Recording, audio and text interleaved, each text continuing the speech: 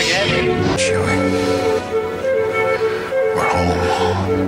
I bypassed the compressor. You were the chosen one. Something truly special. Congratulations. You are being rescued. Revenge is not the Jedi way. I am no Jedi.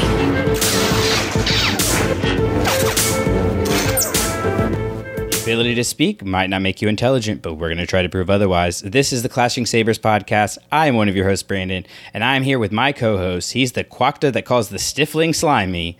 It's a very confused Drew. How are you tonight? I am good. Do you not get that reference? I don't. Should I? It's what Cad Bane says to Boba Fett, and Boba Fett says to Bo-Katan, I think. It's like, it's been in every, like, since season 2, it was in season 2 of Mandalorian, Book of Boba Fett, and I'm pretty sure it was in season 3 of Mandalorian, which we're going to be talking about tonight. Man. So, okay. Well, you've got to get more topical. I that's me. My brand is definitely being topical. So, like I said, guys, tonight we are going to be talking about Mandalorian Season 3 in our Best and Butts format, and we will be spoiling the entire season, but that'll be after the break.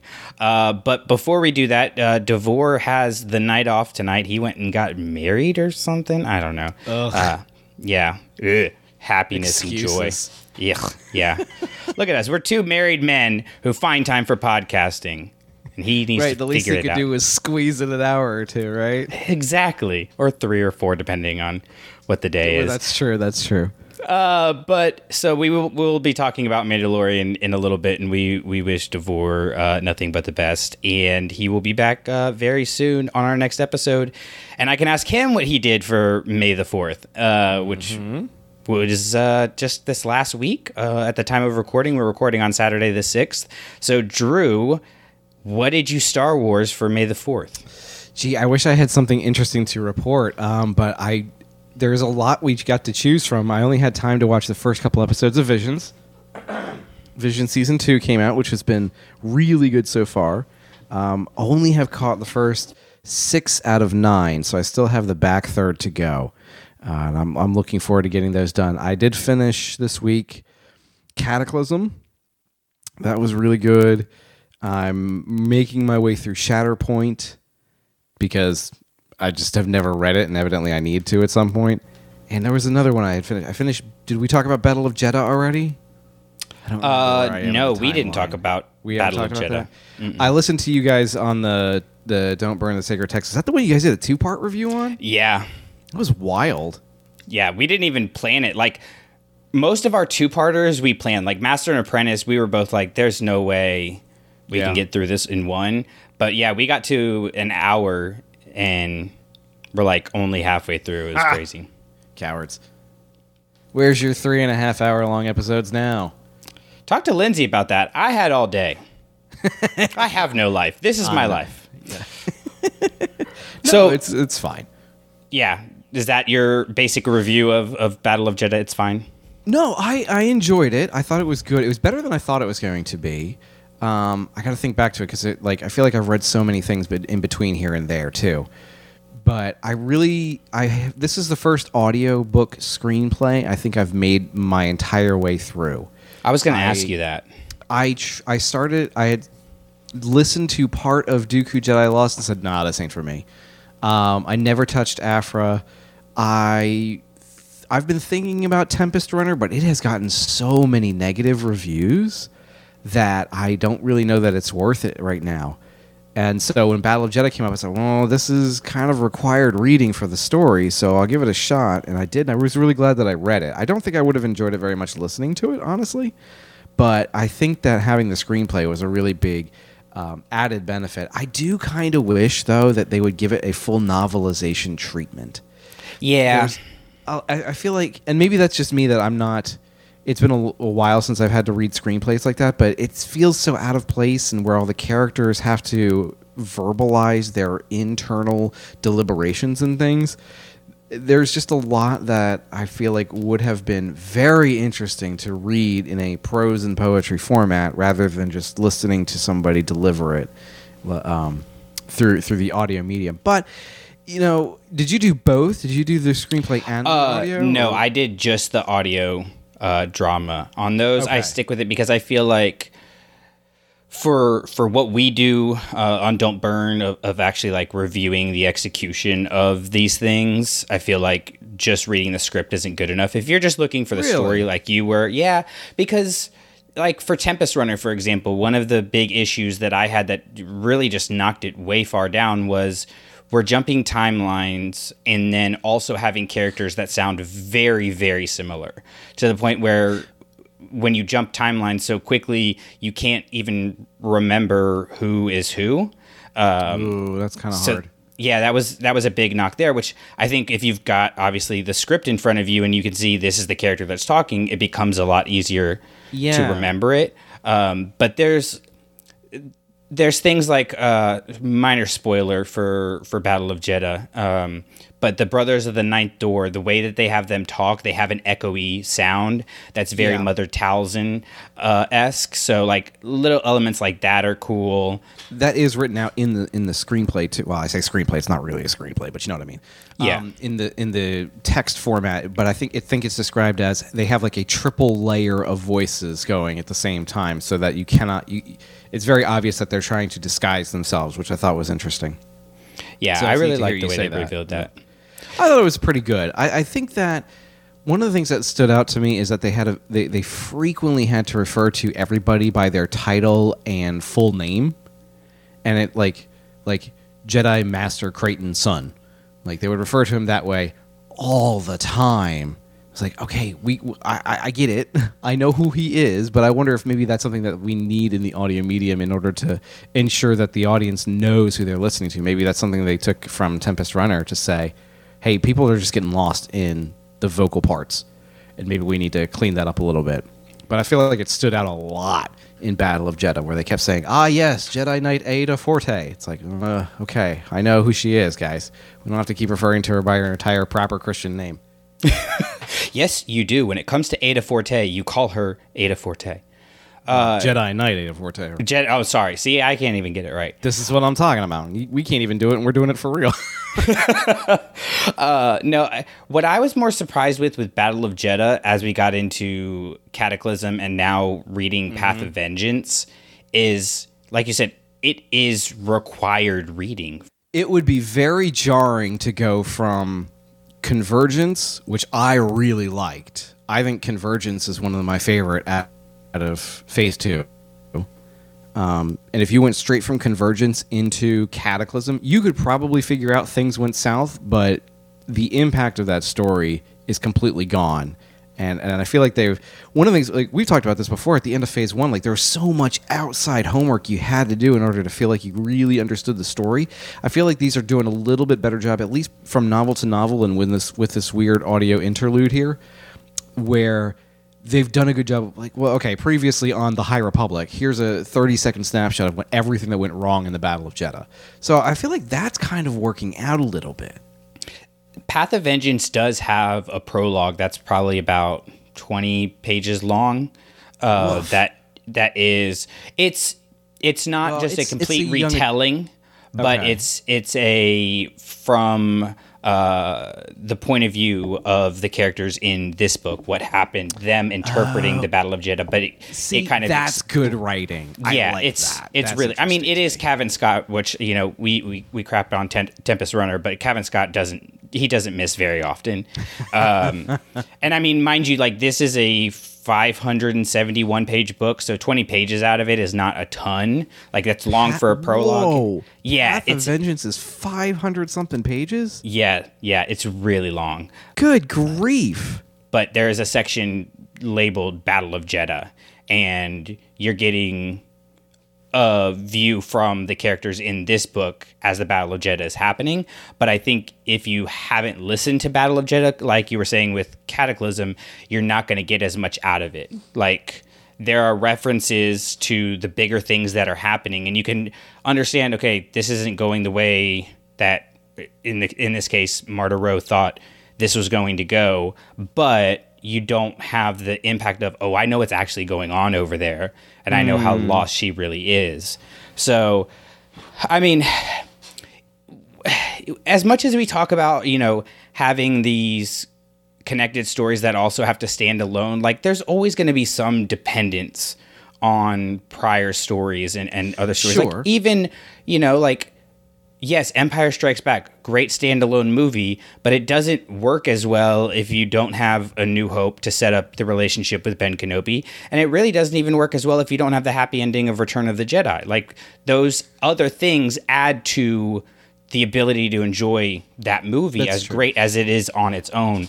So like, I think we have to be careful about you shouldn't have to read other things to read this or stuff when you're talking about a project that is about being an interconnected thing. Like if you want a one-off, that's fine. Go read Princess and the Scoundrel. Go read Dark Disciple. Go, there's plenty of stuff out there if that's more what you're looking for out of Star Wars books.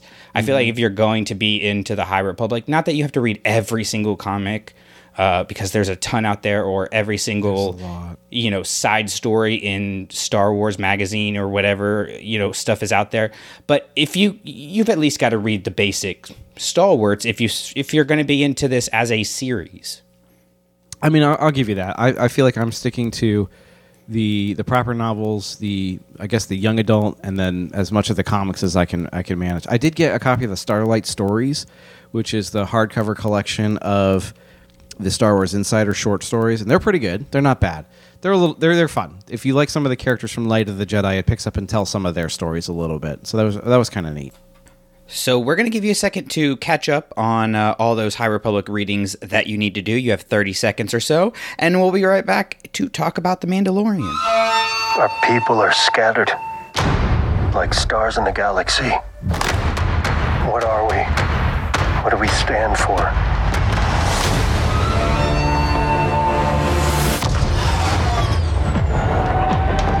Being a Mandalorian's not just learning about how to fight. You also have to know how to navigate the galaxy. That way, you'll never be lost.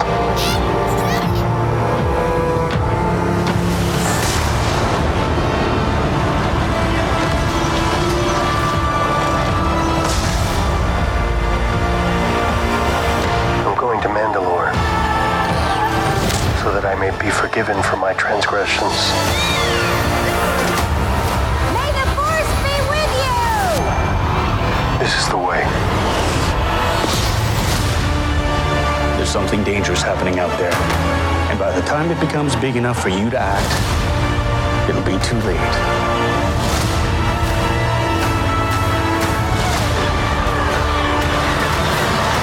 Hang on, kid.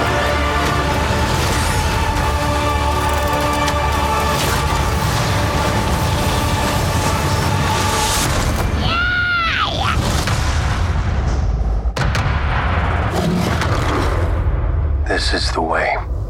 Welcome back, ladies and gentlemen. We are here. We are going to talk about Mandalorian Season 3 in our Best and Butts format, where we talk about 3 things that we did not like, think could have been improved, have issues with, and then we'll get into our things that are the best of Season 3 of Mandalorian. But just for a little context, Drew, before we get into our actual list, Yes. I want you to rank the seasons of Mandalorian.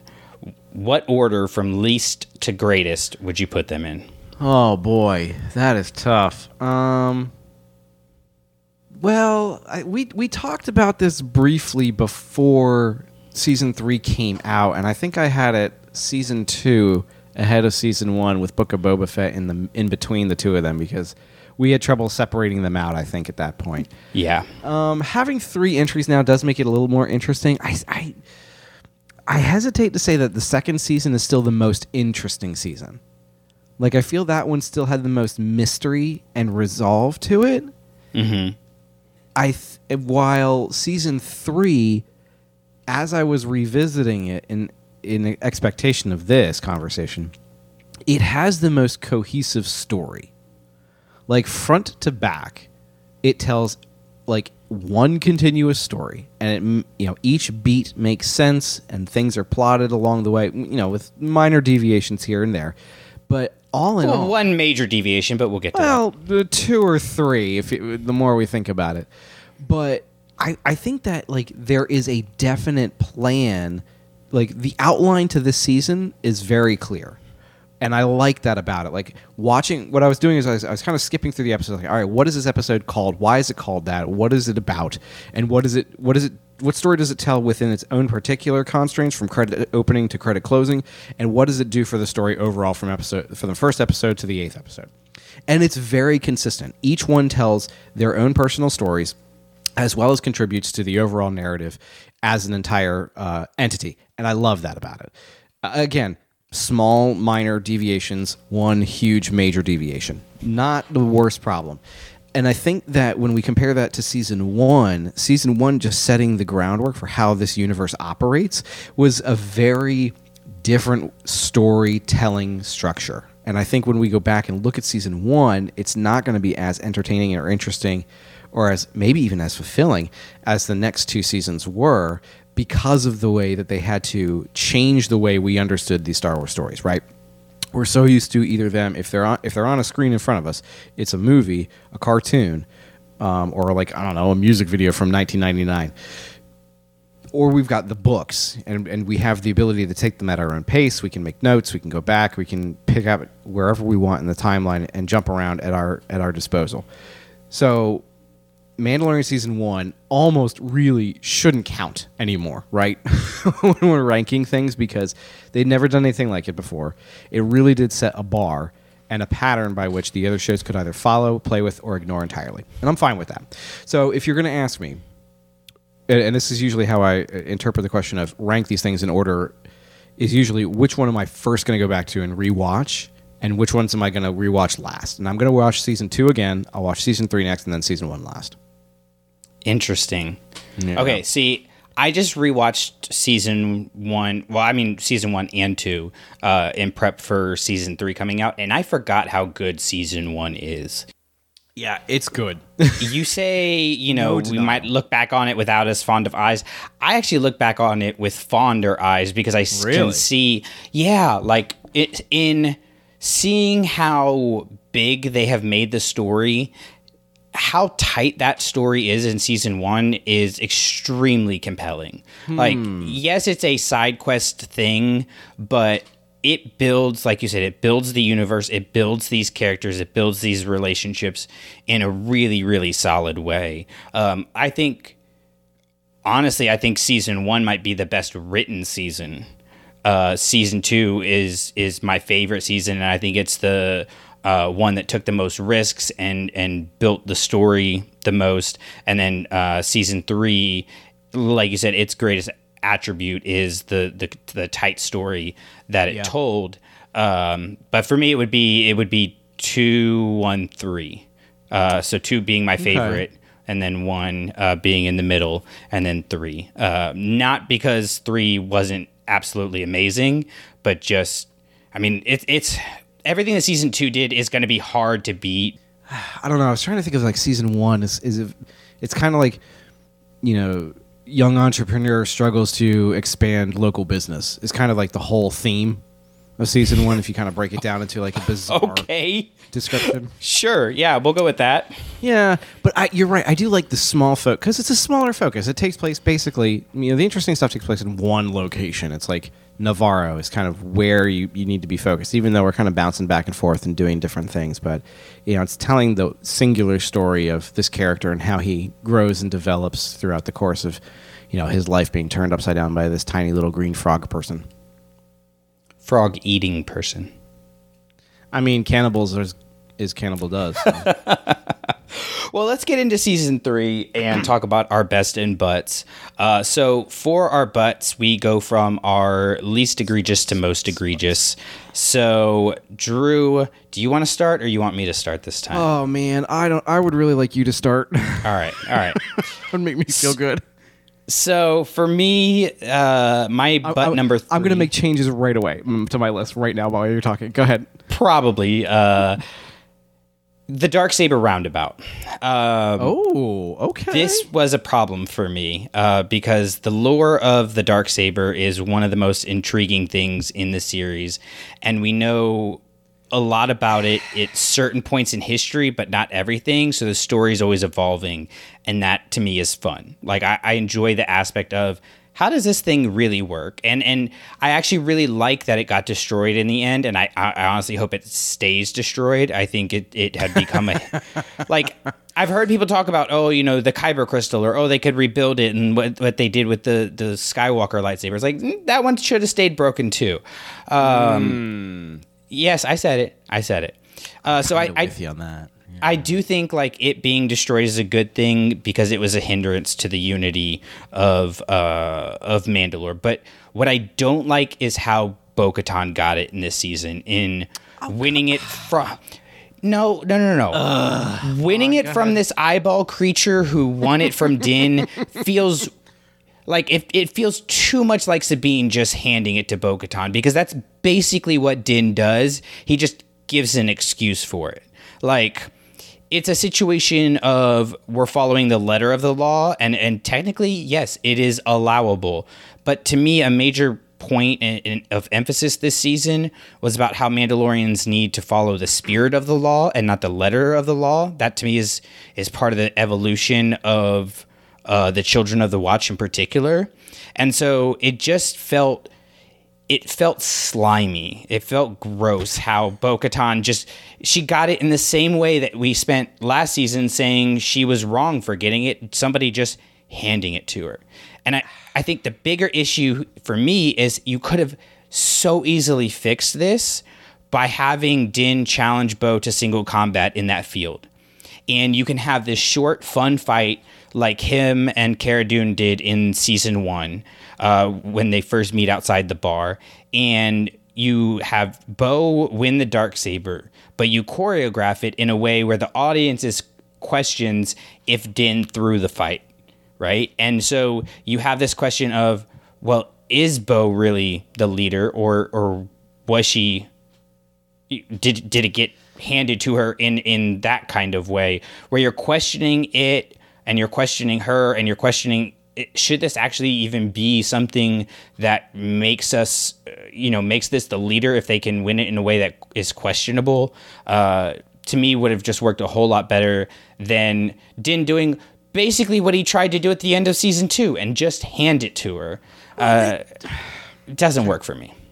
But that is what they discussed at the end of season 2, isn't it? Because he looks at her and says, "Fine, I yield," and tries to give it to her. Like, that's what you're talking about. But he's saying, "I yield" without challenging to single combat. If they have an actual fight, I think that was the point of season 2. Is you can't just give it up. Well, but how is this more compelling to have Din lose it to some random eyeball creature? Hey, that eyeball creature had a name and a mother, probably. Yeah, sure. Okay, we're going to go with that. But I'm sure we'll get a certain point of view novel from the Mandalorian series at some point, and Spider Eye Creature will definitely get a chapter. Spider Eye Creature, son of Mother Eye Creature. If Poggle the Lesser comes from Poggle the Greater, then I think this little Spider Eye guy has a mom too. Okay, like logically, I guess that makes sense, but it's kind of like how Bo got the Darksaber, and it just doesn't feel right. I mean, this was a corner that was painted into, that is for sure. But I feel like this is probably the best and cleanest and easiest way to do it, because I don't like I do not care for the idea of a never-ending, always uncertain, did this really work out the way it was supposed to work out? Because should any of the characters have had the exact same impression as the audience under that scenario, then you have an entire rule that is suspect to suspicion and doubt and mistrust, and I don't think that's the direction they wanted to do. Season 3 is all about bringing the culture together, right? Reunifying the people, and they know from a creative standpoint that they know that half of the known Mandalorian population is going to follow the bearer of the Darksaber. So, I mean, definitely that was the role that they wanted Bo-Katan to fill from a character perspective. They wanted her to be in charge. They didn't want Din to be in charge. That would make him less cool of a gunslinger, and we wouldn't have as many cool adventures for him to go on with Grogu next year. But I mean, it's not a great solution. I think it is the right solution, though, the way that they did it. Like, maybe they could have done it in a more climactic fashion. Maybe towards the end, in a Moff Gideon Returns fight kind of style, where he beats Mando and then Bo-Katan beats Gideon once and for all. I don't know. Something like that. But I don't have a problem with the spider guy as much as I guess the rest of the world does. I like the spider guy in and of himself, and I liked don't disparage his very short particular rule of the planet Mandalore. You know, he didn't know what he had until it was gone. Poor thing. So, what do you have for your number 3? Okay, keep in mind this list is going to be ever evolving, so don't hold me to opinions espoused tonight. Past recording time, please. My number 3 is the problem of the generic beast issue. There are at least 3 different events around generic monsters in this show, and they're fine, but it's a little tried at this point. It feels a lot like when we don't know how else to move the action along, have something giant come out and try and eat someone, right? You think about towards the beginning of the show where they're on, I guess it's the very opening of the first episode, The Apostate, where the armorer is kind of baptizing the Vizsla kid, I think, right? And the giant monster pops out, and it takes Mandalorian arriving in his N1 fighter to shoot it and wave it off so that they can continue their day. Then you have the episode where the foundling is actually captured by the flying beast and taken to its nest high atop a mountaintop. And then last you have in the Spies episode where they go back to Planet Mandalore and they're chilling on the sand skimmer. They're looking for the entrance to the underground forge. And again, generic beast number 3 for the year pops out of nowhere and changes their plans. So it's getting to be a little bit of a red flag from a storytelling and writing perspective to say, when all else seems to be going right, attack them with a giant thing. It's just getting a little boring at this point for me. I think that's valid. I think it wouldn't be such a glaring issue if you didn't have the 2 beasts on the same planet, which we don't get a name for, the planet the Mandalorians are on. Right. And then in the episode on Mandalore where you have the big monster, it just is, like you said, it's a very convenient way to get them to go underground when they were already there and apparently knew where the Great Forge was, so they could have just stopped and gone, hey, we need to go down here. Exactly. Like, in the first episode, Bo-Katan says she knows where the forge is. It's underneath the capital city of something. And when they land on the planet, I guess they land...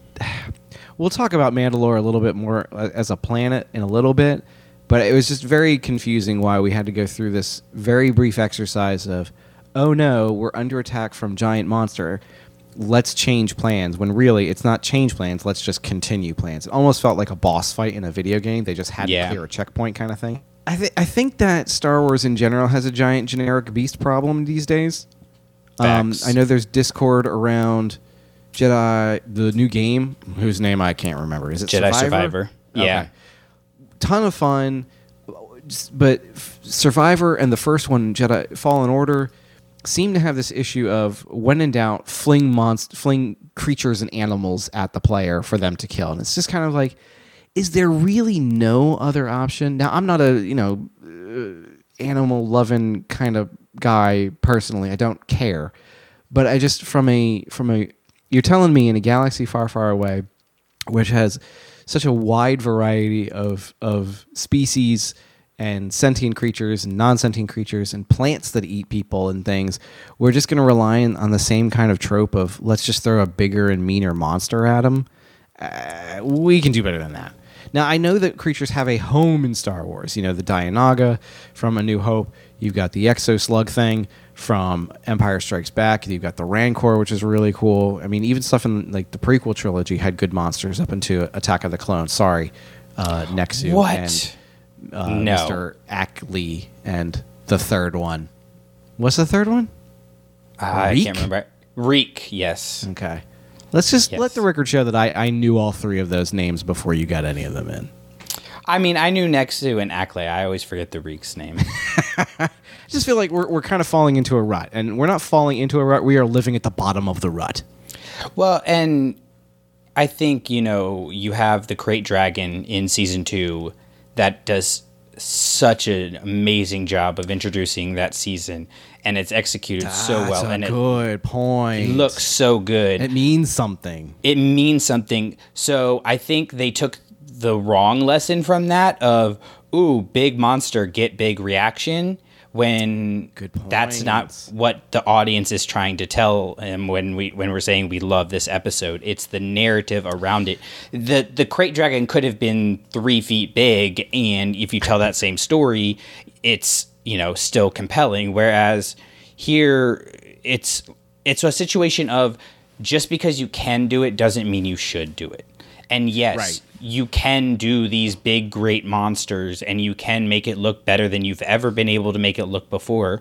But what does that mean if we don't care about the monster or the people who are fighting? And really, it wasn't compelling in the season. So yeah, no, I definitely think you're on track there. What else in season 2? Are there other big monsters in season 2? Like I remember this. There's the episode with the spiders. Yeah, there's the spiders, ice spiders. But again, those are. But that is a situation where you have an exposition on Grogu's immaturity and his lack of understanding of the world and the consequences that causes. Right, like there's purpose to it. Whereas here, nobody learns a lesson from the monsters. It just gets them from point A to point. Like it allows Din to come in a really badass way at first, and then it forces the Mandalorians to learn to work together, which you could have done in a million other ways. And even like they bring the bird things back and then do nothing with them the rest of the season. Well, they eat them later on. Do they? I thought there was something else on those spits. I thought there was like a lizard. I don't know. I just kind of assumed. I mean, silly me. I use the same. I try to interpret the visual language of the one episode based on what had just come before it. It was like, hey, we've got 3 of these giant bird things. Figure out something to do with them, and they're like, well, flash forward 24 hours, and they're turning something meaty over a fire. So that's fair. But episode, even still, that like, one's who not cares? so bad. I don't mind that episode with the bird ones as much because they're at least being used to tell a story.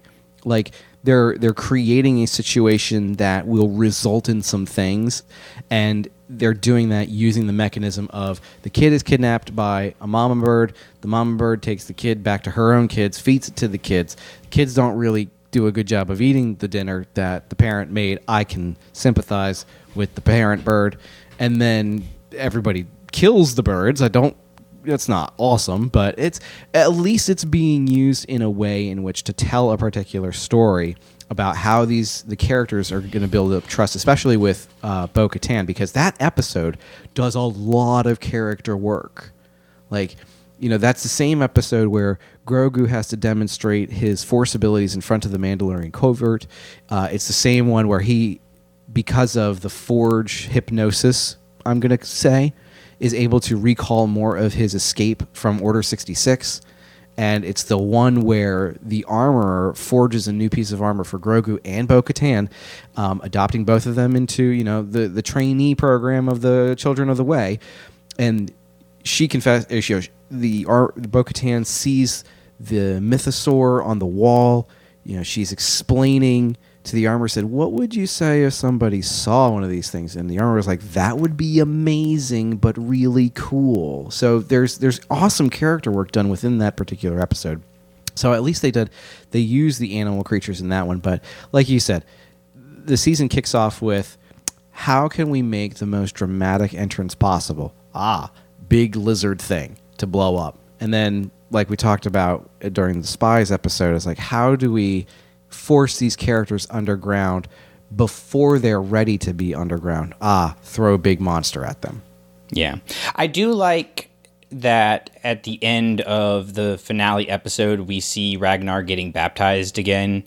It felt like an acknowledgement of like, we didn't forget that this happened kind of thing, which is not something Star Wars always does a great job about. Sometimes things get lost for 12 to 15 years, such as Zillo Beast and things of that nature. Yeah. So it was nice to see that, but like, again, did we need it? no. Like if that. Well, no. Hold on. Let me finish. Which part are you talking about? Did we need what? Did we need that? You Both. said that. What does that define? So I'm saying, do we need that as a story point? Do we need to have the lizard dragon thing attack so that Ragnar doesn't get baptized, so that at the end we see him get baptized? If you take that whole little plot point out, does it change anything in the season? Not really.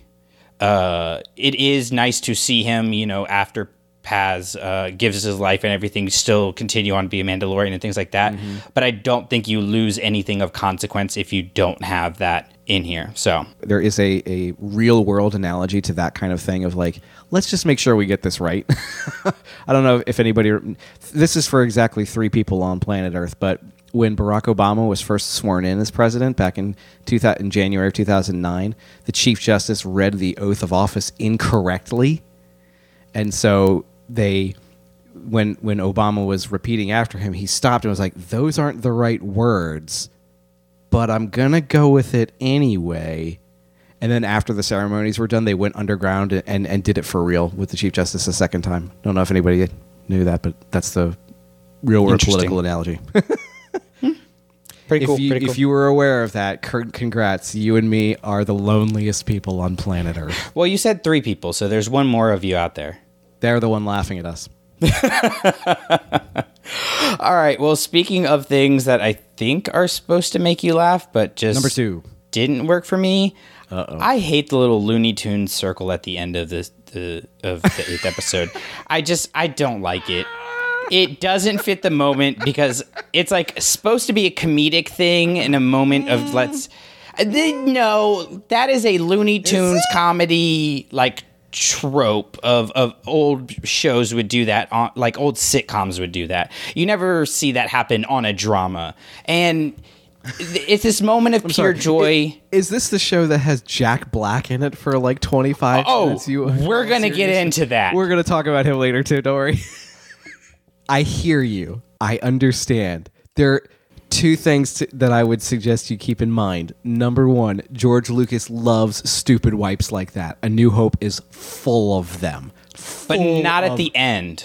Not at the end. Actually, honestly, they are, because that is how they transition. If you think about it, the end of A New Hope is the medal ceremony for the heroes, right? It has the main cast standing on the podium, and it irises in to the credits. So it is, but in a continuous flow. It doesn't stop. It doesn't. Okay, and in fairness, it is into the dead center of the screen in A New Hope. Yes. Whereas in Mando, it goes to it zooms in and is like, oh hey, look at this cute guy over here. Yep, let's move to the left a little bit. So number 1, A New Hope full of dumb wipes like that. There's star wipes. There's in and out wipes. It's bad. They're everywhere. But number 2, I think this is telling us something. I think this is the end of Mandalorian. Like, you'll see him pop up in Ahsoka, and you'll see him pop up in other things. I don't think we may not see a Mandalorian season 4. Oh, you're wrong there. Jon Favreau's already said he's written it. Well, yeah, that's exactly what they said when they were going to do the show, The Rangers of the New Republic. This has strong series finale vibes, and it's a long shot. It is a long shot. But this could absolutely be the last time for a while. How about that? I don't think we'll get season 4 for like 4 or 5 years. Oh no, not that long. While. I think we'll get it 2025. Okay. But even still, okay. Let's play off of that. Ask the Lando story about that one. They have the actors in place here. How's Droids a Star Wars story coming? Okay, but you're talking about projects that were just announced and never actually happened versus a project that is currently happening. And they're talking about a culmination movie for said project. I think that is the next. We may not see Din Djarin on screen until that movie. You are 100% wrong on that, and I'm definitely saving this. But even still, let's play off that hypothetical. I'm trying to give it some kind of credit because it is the craziest decision ever made. Was that weird iris in? If that is the last shot that you have of the Mandalorian the series, the crazy one, it just doesn't work. Episode 8 is fantastic. Like, there's so much of the finale that is just like, it's near perfect to me, and we'll get into more reasons why later. But that just it's like the episode ends and I just have this weird like aftertaste in my mouth. I'm just like I enjoyed the meal, but I don't like this taste I have in my mouth right now. Like I need a mint. That's how I feel at the end. That's how I feel at the end of it. And it's required. It's nothing in depth. There's nothing super critical about it. I don't have some soliloquy on what would have worked better. I just don't like it. That's it. No, I get it. You are not alone. It is bizarre. It is weird. It was a choice. And I wonder if there's some, like, it's an homage to something, or it's one of Rick Fumiyawa's favorite ways to end it. I can't. There has to be an explanation, right? There's just gotta be. There being an explanation and it being a good explanation are not the same thing. That is true. I will give you that. But it can't be an accident. Can you imagine it was like 24 hours before the file was uploaded to the Disney Plus service, and they're like, holy crap, we didn't write an ending. Like, we don't know how to transition from this to the credits. Like, quick, somebody go into After Effects and apply an iris out thing. There it is, done. Yeah. Control S, save. They were in Google Slides just messing around with stuff. Really, it does look like that. It does stand out wildly. It's bad. And if it happened in, the 7th episode or the 6th episode or something like that, where it was like, all right, cool, we've got something coming after it, but that's the last shot we're going to sit with. There is no episode where that would be okay. There's no episode where it would be okay. There are episodes where it doesn't make my list of the worst things in season 3. All right, that's a fair point. I'll give you that. So, it was a choice, man. It was a choice. What is your choice for number 2? Okay, I'm going to start small and go way out on a limb, so come along with me for a journey. Do you remember in the episode with Space Jack Black when at the very end it's Bo-Katan versus Axe Woves, basically for control of leadership of, I don't know what the group is called, just like the mercenaries, the Mando Mercs. I don't know if they have a real name, so I may refer to them as the other Night Owls by accident, so apologies if that bothers you. The Evening Owls. Oh, I like that. There's a band name if I ever heard one. There is no way the two of them go at it that hard and come away without a single bruise on their face. Okay? There's just simply, like, they are slamming each other into the ships, into the ground, full, like, armored gauntlet punches into the nose and not a drop of blood. Axe Woves fire a missile at her and she dodges it, and the rest of the gang is like, that was really close, bud. I feel like the show has a problem with the way it's depicting violence, which is a weird thing to say out loud. But I feel like they're trying to toe a kid-friendly line this year that wasn't necessarily as important in previous years. Like, there's not a lot. I can't really think of too much gratuitous violence within the past 2 seasons of it, but I can at least remember, like, at the end of season 1, when Din is ready to give up, right? He's been beaten up and blasted around, and he's saved by IG-11, and IG-11 removes his helmet, and you can tell he's been in a fight, right? He's sweaty, he's disgusting, he's bleeding. It is clear that he's been injured. I don't really know that happens again very often, if at all, and season 3 seems to be the worst offender of this. But here's kind of why I think this is a slight issue. Not that I'm advocating for the mindless blood and guts of like a Quentin Tarantino movie dumbed down into a Disney Plus show. It's not what I'm asking for. But I have a feeling it's having an effect on the audience in the opposite direction. In that, because we're not seeing our heroes suffer, it's leading to greater expectations of things going worse for them in the future. Like, I think that leading up to the end of season 3, there was a certain amount of bloodlust within the audience that says, I can't wait to see who dies, right? We were kind of waiting to see which character would be out, whether contractual reasons and the actor or actress was no longer interested in being involved, or they couldn't come to an agreement, whatever, or the character dies for a story's sake. A lot of people, self-included, were looking forward to seeing what was going to change for these characters. Because honestly, up until that point, no one had been in any real danger. And when the characters are not in real danger, the stakes feel a whole lot less important, right? The need to fight harder, to fight stronger, to persevere through adverse circumstances doesn't matter if there are no adverse circumstances to overcome, Now, Din gets into a bit of a struggle in the last episode where he's fighting the white armor Beskar troopers. I think those guys are Beskar stormtroopers. It's very hard for me to tell anymore. He's definitely struggling as he fights them one by one, like when he's going down the corridor, taking the shields down one at a time. But it's very different when you don't see it on them. Like, every character is fully armored head to toe for the entirety of their fights. And I get why, like, story-wise, it makes sense why they're doing that. But that has an effect on the audience, and it disassociates us from the struggles that they're going through.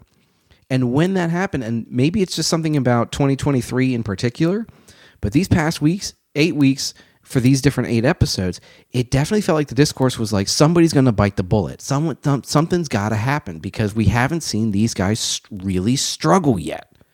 And I feel like that's kind of an issue. Like, the issue is we're developing a sense of bloodlust where we want somebody to die. We don't care why. We just need something to kind of jazz things up and change it around.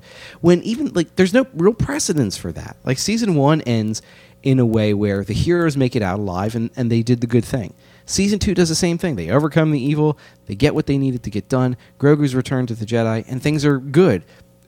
There's some unresolved questions, absolutely, but it's not like they had to lose somebody along the way. So there's this weird developing sense of somebody's got to go. And I feel like part of the reason is because we're not seeing them struggle against things, and we're waiting for something to change. Does that make sense? No, it makes total sense. My counter argument to that would be Paz Vizsla. I know you're thinking, well, it's not an armored Bo-Katan, Din Djarin character dying, but I mean, it is a pretty, in terms of Star Wars deaths, it's a pretty gruesome one. Like, they're stabbing him pretty brutally. Yeah, okay. That one is rough. I'll give you that. But in a world where Darth Maul gets cut in half and comes back to life with giant mechanical spider legs, I mean, what happened to him, what happened to Paz Vizsla could probably just be written off in an easy way. If they really if George Lucas was like, you've got to bring him back, he's my favorite character I've ever seen, then they would come up with a way where, a cut shot back to him on the landing pad, and he gets, he struggles to stand up, and he rips off his helmet, and he says, I am the way, or something. I don't know what. But it's not outside the realm. That would be Star terrible. Wars, Please don't do it that way. But, I mean, we're talking about in a universe where the Emperor fell down the shaft of the Death Star and it exploded into 1 billion tiny little bits and pieces, and then literally, somehow, Palpatine has returned. But see, that's different because he transferred his essence to a clone body of himself. Even still, man, saying it out loud is even worse than thinking about it. I mean, continue. It is weird. It is weird that in Star Wars, truly no one's ever really gone. And that's not always a great thing. No, it's not. I mean? It's really not.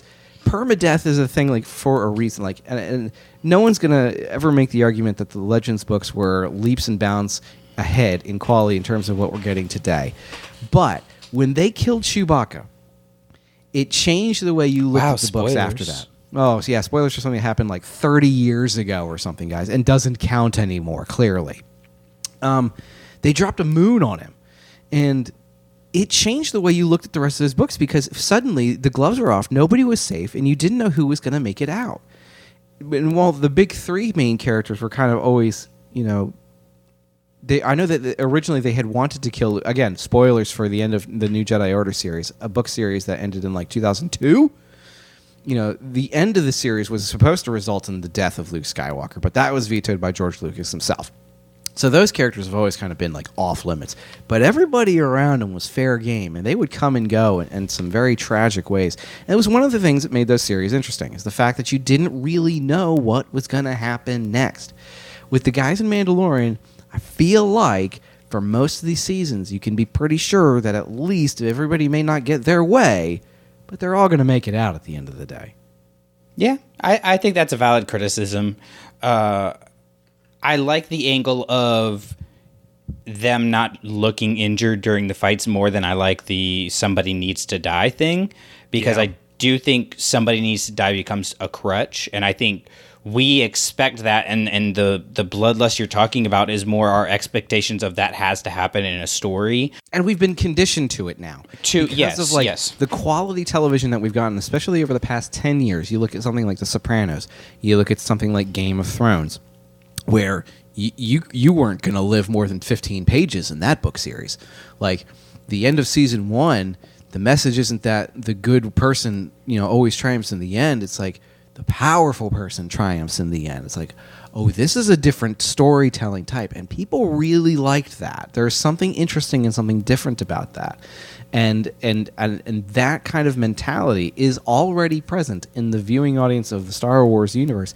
And we are starting, as a collective audience, we are starting to impute those expectations upon a world which has no inclination it wants to play by those rules. And that's going to set us up for some stupid failure. So please. Counter argument to that would be the High Republic, which I know not everybody watching Mandalorian is reading High Republic, but the High Republic did take the gloves off when it came to these people are going to die. That's a good point. I hadn't considered that, because there are definitely some people who bite it that you wish didn't, and there are some people who haven't died yet that you kind of wish would. Right, and even like Rogue One, they all die, which was a shock to even the director when Kathleen Kennedy was like, "Yeah, kill them all. That's the right ending." But it's about the storytelling of it, and so I think in a smaller way, you can fix this problem by, like you were saying, actually showing consequences of the fight and not just having it be, we're punching each other with solid Beskar that a lightsaber and a blaster cannot get through, but is not going to break our nose or give us a black eye or whatever. And it doesn't even have to be a lot. Like, you could just do a little bit of a visual reference of, like, this has happened. We don't need to see somebody with their face swollen and stuff, like it's simple. And then a limp, Exactly. Like, you remember in Book of Boba Fett when Din uses the Darksaber when he's trying to bring in whatever bounty he's after, he, like, burns himself with his leg and then runs away. Yeah. Show some consequences for actions would be nice. Yeah. I would just say be careful with the killing people thing, because it can become a crutch very easily. And part of why it works in Rogue One and part of why it works in the High Republic is because of the way that it was executed. So I'm happy with the fact that all of our major characters made it out of this season. I'm not saying I'm completely against somebody dying in a future season. Right. But I think to fix the bigger problem that you're talking about, just showing consequences for actions is a big one. It'd be a good start. I think there should be some consequences for my number one, because Lizzo and Jack Black are just terrible. No. I'm sorry. No. The episode the episode as a whole, but these two characters in particular, are my least favorite episode of Mandalorian to date. Wow. Wait, worst episode? Your least favorite episode of the entire show? Of the entire, yes. Out of all 3 seasons. Out of all 3 seasons. I'm not saying the worst, because that gives the inclination to that I don't like it. And it's not that I don't like it. I just don't think it fit with the clean, tight story that we were talking about earlier.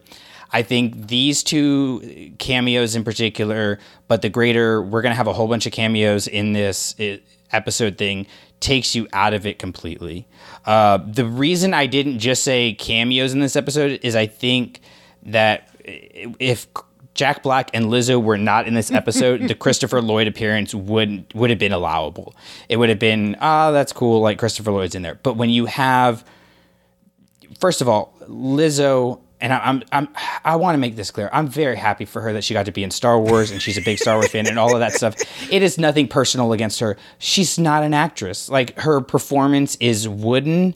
I don't believe the relationship with Jack Black. Jack Black is, he's Jack Black, but in this case, it's not the time of his life. But in this case, Jack Black being Jack Black is not a good thing, because it takes me out of the episode, and there's very, very little to pull me back in after. Like, I spent most of my first watch of that episode. Stop. Because my number 3 best is the Jack Black episode. This was one of the highlights for me, because it was so bizarre and fun. Is it good? Probably not. But is it that same kind of like silly, we're playing dress up and it's amazing vibe? 100%. And you know what? Every character gets into it on that episode. Even Din has some allegedly comedic lines where he's like, you had me at battle droids, and DeVore was like, me too. So it worked for him, because I think at least he's been in stuff before and he knows that there's a certain level that you can't go beyond before it gets cartoonishly bad. And he's like, look, he's not over the line, but he is standing on top of the line for sure. I mean, he's kicking the line along at the very least. He is dancing up and down that line, and he has having so much. I rewatched like all of his scenes again in preparation for this, and they're fun. They're entertaining to watch. You know, you can't not watch them when they're on. Lizzo could stand some acting lessons, no problem. She's got time. When they bring them all back for the Ahsoka show, it's gonna be great. Oh my god! Can you imagine? They're the crux of the Mandalorian finale movie. It's all about them. That's where Thrawn has been hiding this entire time? Bizarre. What if 17. Jack Black's character is Ezra? How can that happen when he's already Snoke? I'm gonna say that because Darth Maul had spider legs, anything's possible. Dream bigger. Okay. They're standing out like that whole episode is like, what are we doing? Like, I don't know if somebody lost a bet when they were drafting that particular episode or what, because the Christopher Lloyd cameo is kind of my least favorite part of that one. It's like, no, it's okay. You don't have to be in this. You don't need to be in this, because it's kind of weird that like no one's gonna know who he is, like unless you're of a certain age or higher. But if you're of that age and higher, I didn't realize it was Lizzo. It's like, I don't know who she is. She's just, somebody that they brought in. I was like, and then when the credits were, I was like, oh yeah, okay, I can see it now. Now, Jack Black is timeless for all generations, so there's really no problem with that. I think Christopher Lloyd works because the casting fits the character. Like you have an old man who's disgruntled with the way things are. That's fine. Jack Black, I get you wanting to go a comedic route, and I don't have a problem with a comedic episode. I don't have a problem with what they were trying to do in this episode. I just don't think Jack Black and Lizzo were the ones to do it. I think Jack Black is way too over the top. Come on. I think, like I said, Lizzo's acting is absolutely horrendous. Like, it's just unwatchably bad. And this is from someone who, before she went crazy, argued for Gina Carano's acting. So, like, if I'm saying it's bad, then it's bad. And I don't want Star Wars to become cameo land. Like, it really, really worries me. Like, when you have a stormtrooper here, there, like Daniel Craig, when you can, as a Star Wars fan, watch it go, oh yeah, that's Daniel Craig in that outfit, and the person next to you is like, wow, you like Star Wars way too much. That's fine, but this is so important to the plot, and it's so noticeable that it is just not a good mix. I don't know at all. I think you just need to take a deep breath and enjoy the ride on that particular one. I mean, the same series, like this season has had more like weird cameo appearances than I can remember. Like Tim Robbins shows up on Coruscant as a commanding officer for the New Republic. That took me way off guard. I was not expecting him to be in this. But if you think about it, like Book of Boba Fett had I just lost his name. Oh my gosh. The guy who plays Machete, I can't remember his name, was in there as the Rancor Keeper, basically. The Obi-Wan Kenobi show had Flea, the bass player for the Red Hot Chili Peppers, as the guy who kidnaps Leia. This is what I'm talking about. I thought did a really good job, personally. It's a really compelling character. He's a creepo. It worked. So I don't know. You're right that they're occurring more and more frequently, and it could definitely go off the rails, but I mean, I think that episode was meant to be fun. It was meant to be, a jaunty time through the fields as they, shoot battle droids in the face again and kick them really, really hard. I did like the kicking the droids. That was pretty satisfying. But also that felt like a regression of his character. Yes. Yes. which I think is part of the point. but then later in the season, you have him calling R5 buddy, and it's just like, wait a minute, you like I get that battle droids, and he's finally able to distinguish between battle droids and other droids and whatever, but it's still droids. Yeah, it just seems unnecessary. Like these are the droids that killed his family when he was a kid. I get it. There's definitely some glee that he took. There is a little troubling characterization going on in there, like where it's okay to beat up on people when they look like people you used to not like. It's like, well, that has really sad implications in modern America. Let's not go that particular way. Yeah. All right, give us your number one. What's your least favorite thing about season 3? What a weird show this one was for us, isn't it? I do not like the surface of Mandalore at all. None of it looks good. None of it makes good sense. I don't understand what's going on this planet. And that might be on purpose, but I don't feel like it is.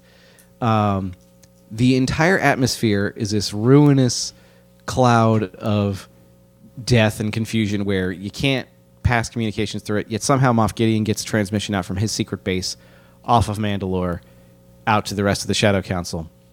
That was weird. But it's just not clear, like, the rules around this planet, like what's going on. Yes, it's habitable, it's breathable air. They land their settling party on like the flattest, cleanest, smoothest surface you've ever seen in this show. But then just outside of like 20 feet of them is the most jagged, rocky, mountainous terrain they could possibly design. And I wonder if this goes to like, I know there were cinematography issues and production questions around like the Obi-Wan Kenobi show and why things just looked and felt flat. And I think the surface of Mandalore fell into that same bucket. I don't know if this is a problem with the volume or the way that they're using it or something, but every time somebody was on the surface of Mandalore, it didn't look like it was supposed to be communicating desolate, loneliness, abandonment. It looked like it was trying to communicate boring and ugly. And I don't really understand why that was the way it was supposed to be going.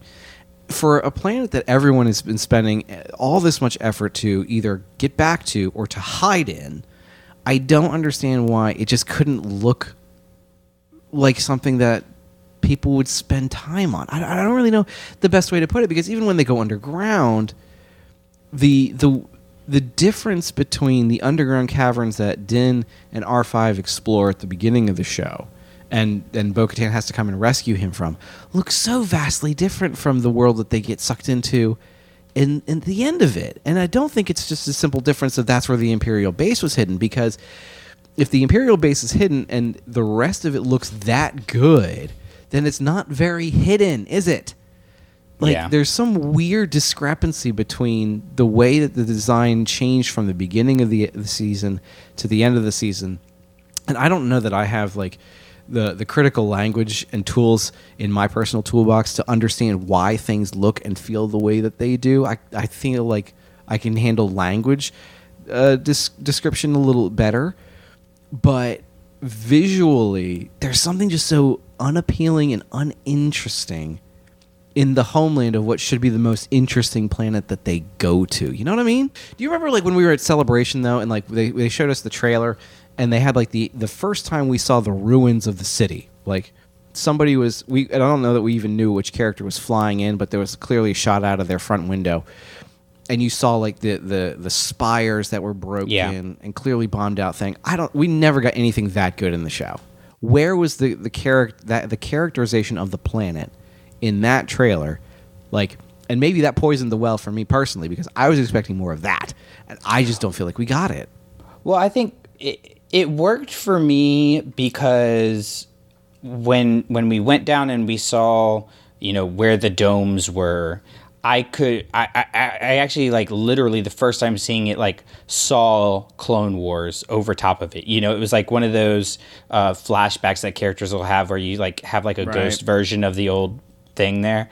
That's like actually what I saw when I was watching it. And so like that aspect worked for me. I think the part that's confusing is what is Mandalore as a planet, right? Like we have this galaxy where each planet has its own unique identity, true. right? That's true. A planet is one biome. That's all that they get. So, but you've had Mandalore, and in Rebels or in Clone Wars, we saw it, in the domes in this bustling metropolis, which we obviously see destroyed in Mandalorian. But then in Rebels, it's a barren wasteland, and then now there's these shards coming up from the bombing. Like, I don't get how they all fit together. Now, I do like the farms that the surviving Mandalorians started, but I guess for me the issue with the planet itself is more the inconsistency that you pointed out there of, well, you can have this Imperial base here, but everything's destroyed and the atmosphere is breathable, but no, it's not, but yes, it is. But, there's no Mandalorians here. We have no life scans there are Mandalorians here. And they were never able to. This is a super smart group of people, but they were never ever able to figure out how to get communications or fly off planet or all of these different things. That when you think about it in the context of the larger thing, doesn't make a lot of sense. Add up. No. Yeah. No. It's totally valid. I'm with you on that. All right, so let's get into our best things, and that will lead me to my number 3, which actually, it's funny, goes with what you were mentioning about the trailer not delivering on what it said it was going to, because I called this Stand and Deliver, because they led us to believe that this season was going to be about reuniting the Mandalorians, and they delivered on that. Listen, I don't mind a bait and switch from time to time, but sometimes it's nice to be told, hey, this is the story we're going to tell you, and then we get that story. It might not be perfect. It might not be exactly what we thought, but it is a really solid story. And for me personally, I'm excited that the speculation about Bo-Katan being the antagonist were wrong. I really like using the armor and bow as the standard bearers for their tribes, and I think that was a really good move to have both of these characters be able to coexist in leadership roles in the same way. I think yes, this did sideline Din a good bit, but I feel like that's okay because this story needed to happen for him and Grogu to be able to have the freedom to move forward into future seasons. And, because of what happened, we're able to get that ending where, he can sit on his front porch and watch Grogu, torture frogs. And we're going to be able to see him go on future adventures and stuff. Whereas if you didn't take this season to clear up the Mandalorian issue, we'll say, of what really is going on with the Mandalorians, that would have been this cloud hanging over the head of this show for however long it continues on into the end. And I feel like now we have this story about the reuniting of the Mandalorians, and we can kind of use the Mandalorians as a Boba Fett or an Ahsoka, where you can bring them into the show when it is beneficial to the story. You can have a really killer episode with them, maybe even a couple episodes with them, change the game, but you don't have to have it be all about them. And I think it was a really intelligent thing to do, to tell us we were getting this story that many of us have been craving since the beginning of the series, when we went, well, hold on, what Din's saying about Mandalorians doesn't line up with what we've gotten about Mandalorians before. Right. And it was a compelling cloud, but it was a cloud over the head of season 1 and season 2, where it's like, we keep getting all this information about Mandalorians and not all of it lines up. And so I think this was a necessary thing. And I think letting the fans know, hey, we're going to give you the story you've been asking for, and we're not going to bait and switch you. We're not going to put, the lightsaber in Finn's hand on the poster and then raise the actual Jedi in the movie. We're going to give you something that we said we're going to give you. I really like that. It was great. Refreshing. Do you feel like that there is any remaining mystery to any of this stuff? Like, you come out of season 1 and you get the last shot is actually the big mystery. It's like, why does Moff Gideon have the Darksaber? Number 2, or season 2 ends with basically what happens now to these warring factions of Mandalorians. Do you feel like there's any unresolved issues ending season 3 here?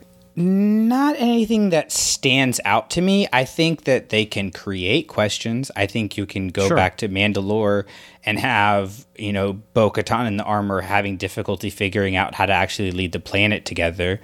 I think you could, throw Boba Fett in the mix and mess stuff up one way or another because his status as Mandalorian is always kind of questionable. It's a little iffy, isn't it? Yeah. So, I think you can create them, but I've said since the season ended, I feel like this was the end of book 1 of The Mandalorian. I think it would be really cool if season 4 comes out and it's the start of book 2 of The Mandalorian and we start chapter 1 over again kind of thing. Oh, that would be interesting. I understand. Because it feels like this was the ending of a concise story. And if we look at the hero's journey aspect of it, Din was able to take the elixir of into his old world and show the people how to live together and survive together because he figured out how to do that working with so many different people for a higher purpose of saving Grogu and getting Grogu to where he needed to be and finding himself in that. And so... Right. We talked about earlier, you mentioned this might be the end of Mandalorian, which besides the fact that you were wrong, if you were right, it would be very, very satisfying as an ending to the series to me. And it would be really cool if it is the end of the series, if they had this one particular visual indicator that is what it was. Wouldn't that be cool to have? Yeah, maybe a left swipe or a right swipe or just a I was blast thinking about a cartoon pig popping out and saying, "Beep, beep, beep, that's all, folks." That could work too, but you have to have the right story for it. What if it's a Gamorrean? See, there you go. You fixed the whole problem. What if? It would be more that's all, folks. Somebody make that your ringtone, please. I beg of thee. Oh, man. All right. So since you already gave your number 3, do you have more to say on Jack Black? I hope not, but go ahead. I'm just saying it's okay to have fun, Brandon. That's all I'm saying. Okay. Well, I don't like fun, so. How the turntables have turned. So, even though I have the number 2 next, I want you to talk for a minute. So, go ahead with your number 2. Okay. I was very concerned going into season 3 about how the scope of this show would expand and the lore would just get overwhelmingly dumb. And that... Because, like we talked about before, season 1, very centralized, localized story, small business kind of thing. Season 2 expanded it in a much larger way. Now suddenly we're talking about the Jedi and Thrawn, and we're talking about Luke and all kinds of things that weren't really a part of the original conversation around, Din's bounty hunting life and how he's going to learn to love again. I think that the lore expansion in season 3 was done super duper well. Little things like X-Wings and Y-Wings flying at the Adelphi outpost were really, really neat to see those characters themselves. Everybody in there, we got live action Zeb for the very first time, and it was done super tastefully. It wasn't like a big spotlight on it like the Spider-Man movies where all the old Spider-Mans break in and there's this moment for applause that is really awkward when you're watching it and not in a theater environment. Nothing felt really terribly forced or artificial in the way in which they introduce things. There's a little clunkiness in the Shadow Council conversation, like things like, what about Project Necromancer? Remember that? It's like, well, no, because you've never mentioned that before, but there's a Shadow Council and we have heard about that before.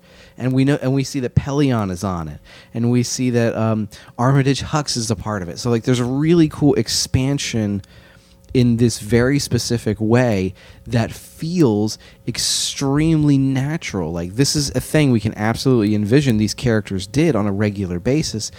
And so it eliminated kind of the force where no one had to have an episode about a Jedi in this season. We didn't have to have an episode about what happened to Moff Gideon when he was brought to the New Republic. We get the little tidbits here and there. Clearly, things are not right. We get it in the Coruscant episode where Elia Kane is more than what she seems, and it's not hard to connect some dots.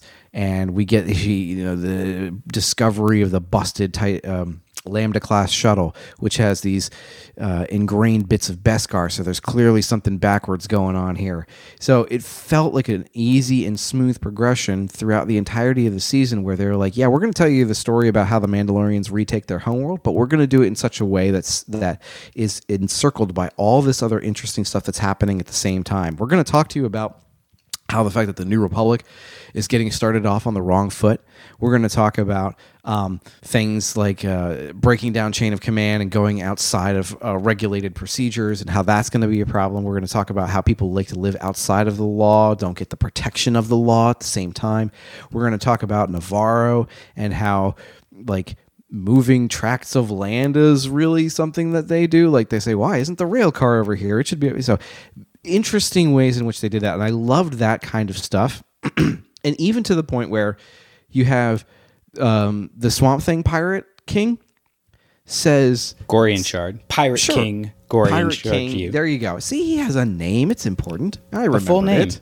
You have to say the full thing. With the title, because otherwise Yes. we won't remember. Clearly. Exactly. But he has like one throwaway line that's something like, the New Republic can't even protect the Mid-Rim from the Pirate Nation.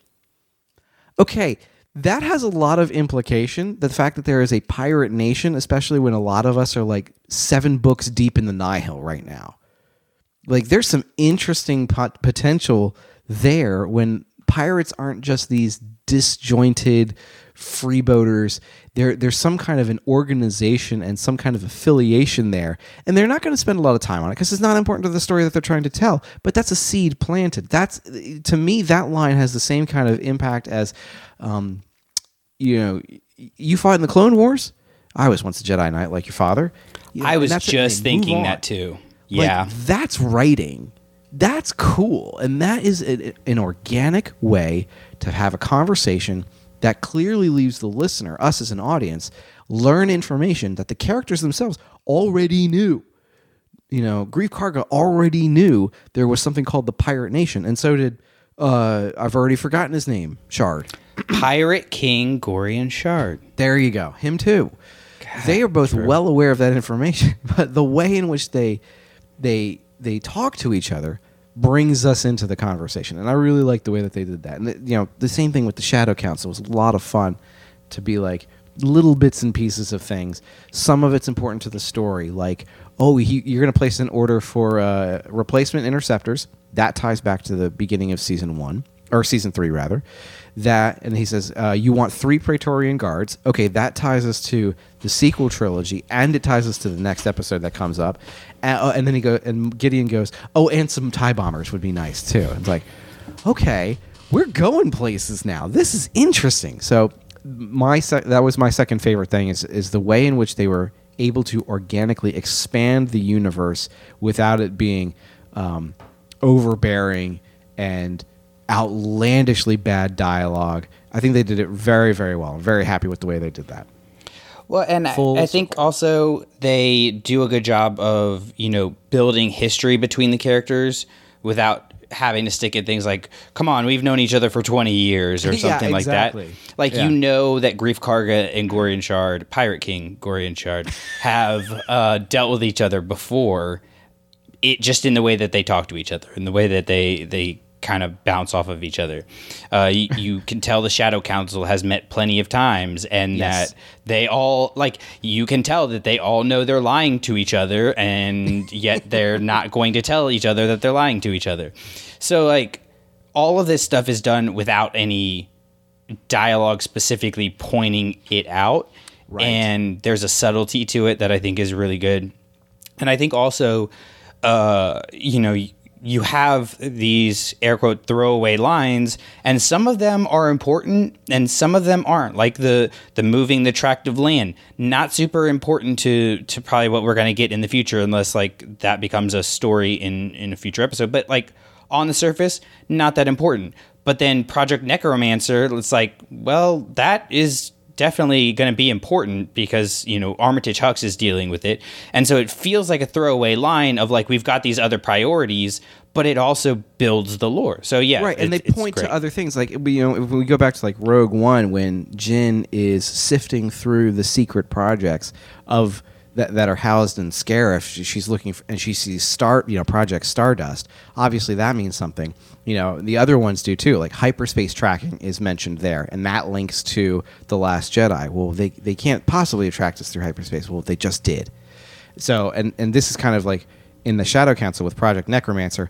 Let's talk about naming conventions. Not a great way to name your super secret operations by calling it Necromancer. Clearly, we're trying to bring people back from the dead.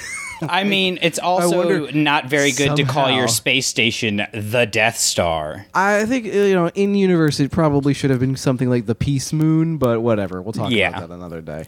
There is another name for that in universe. It's like Orbital Station 1. There's a proper name in canon. Hang on. This is... Oh, man. In canon or in Legends? To me, they'll always be royalty.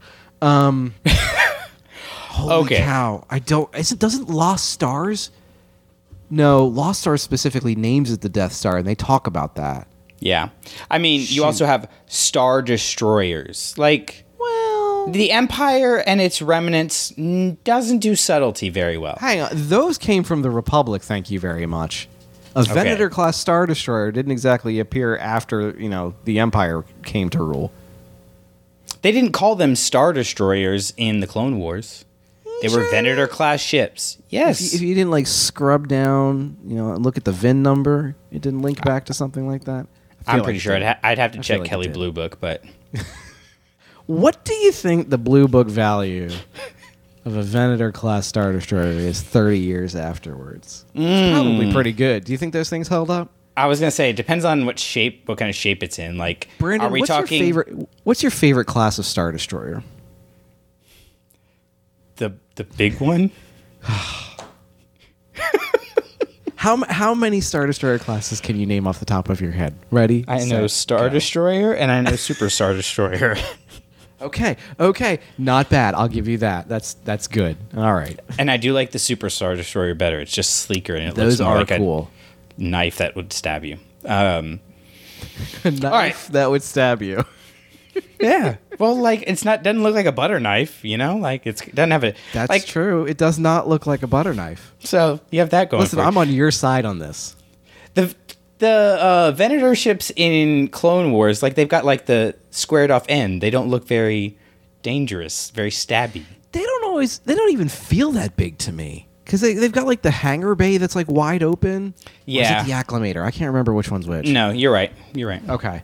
It just always felt weird that you could just kind of fly in and out of those things, and it was I always got the impression that the Star Destroyers, like the Imperial class and the Victory class and all those guys, were massive. And I know that's kind of a bone of contention upon the Starship freaks of the universe, the size discrepancies. Source material provides all kinds of different measurements. None of them line. Well, we are not here to measure sizes, Drew. So it's how you use them, right? That's how you use a Star Destroyer to impose Imperial rule upon a planet like Jeddah. Well, speaking of how you use them, that leads into my number 2, which is how they used transition. But okay, go for it. It's how they used Grogu, because I like that they gave Grogu some damn agency finally. He got a little hot in that one, coming in hot. Really, listen. We both know that I love adorable meme Grogu, and who's just True. Cute, and he's there to motivate Din and all of that stuff. It has worked for me. I've liked it so far, and personally, I don't think that it was stale yet. I know some people, I've heard a very small minority say, that they kind of were over that aspect of him. For me, it hadn't gotten stale yet, but that is why I like that they gave him some evolution, some character this season, because it didn't get stale. And so we can still maintain that cute memeableness that, sells the toys, and also continue his story. And you're actually seeing him developmentally, even though the puppet doesn't necessarily look different, you know, he's gone from that newborn to that infant toddler kind of age. He just happens to have superpowers. And so I think there's more movement, there's more narrative, there's more character development here. The use of IG-12 to give him a way to speak was a great idea. I'm kind of sad they didn't continue it. I get, you know, that it probably would have gotten old quickly, but I really liked that. I liked the fighting of the Praetorian Guards, even though it does look at times kind of stop motion-y. I'm okay with that. I like him saving Din on multiple occasions, twice.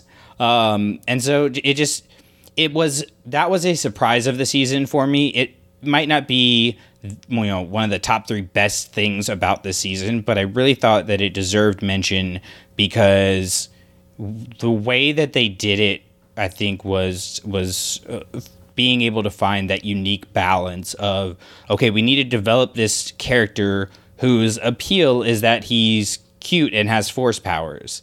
Like, how do we do that without losing the cuteness and that sells toys, right? Because at the end of the day, like they're thinking about that as much as we don't want them to.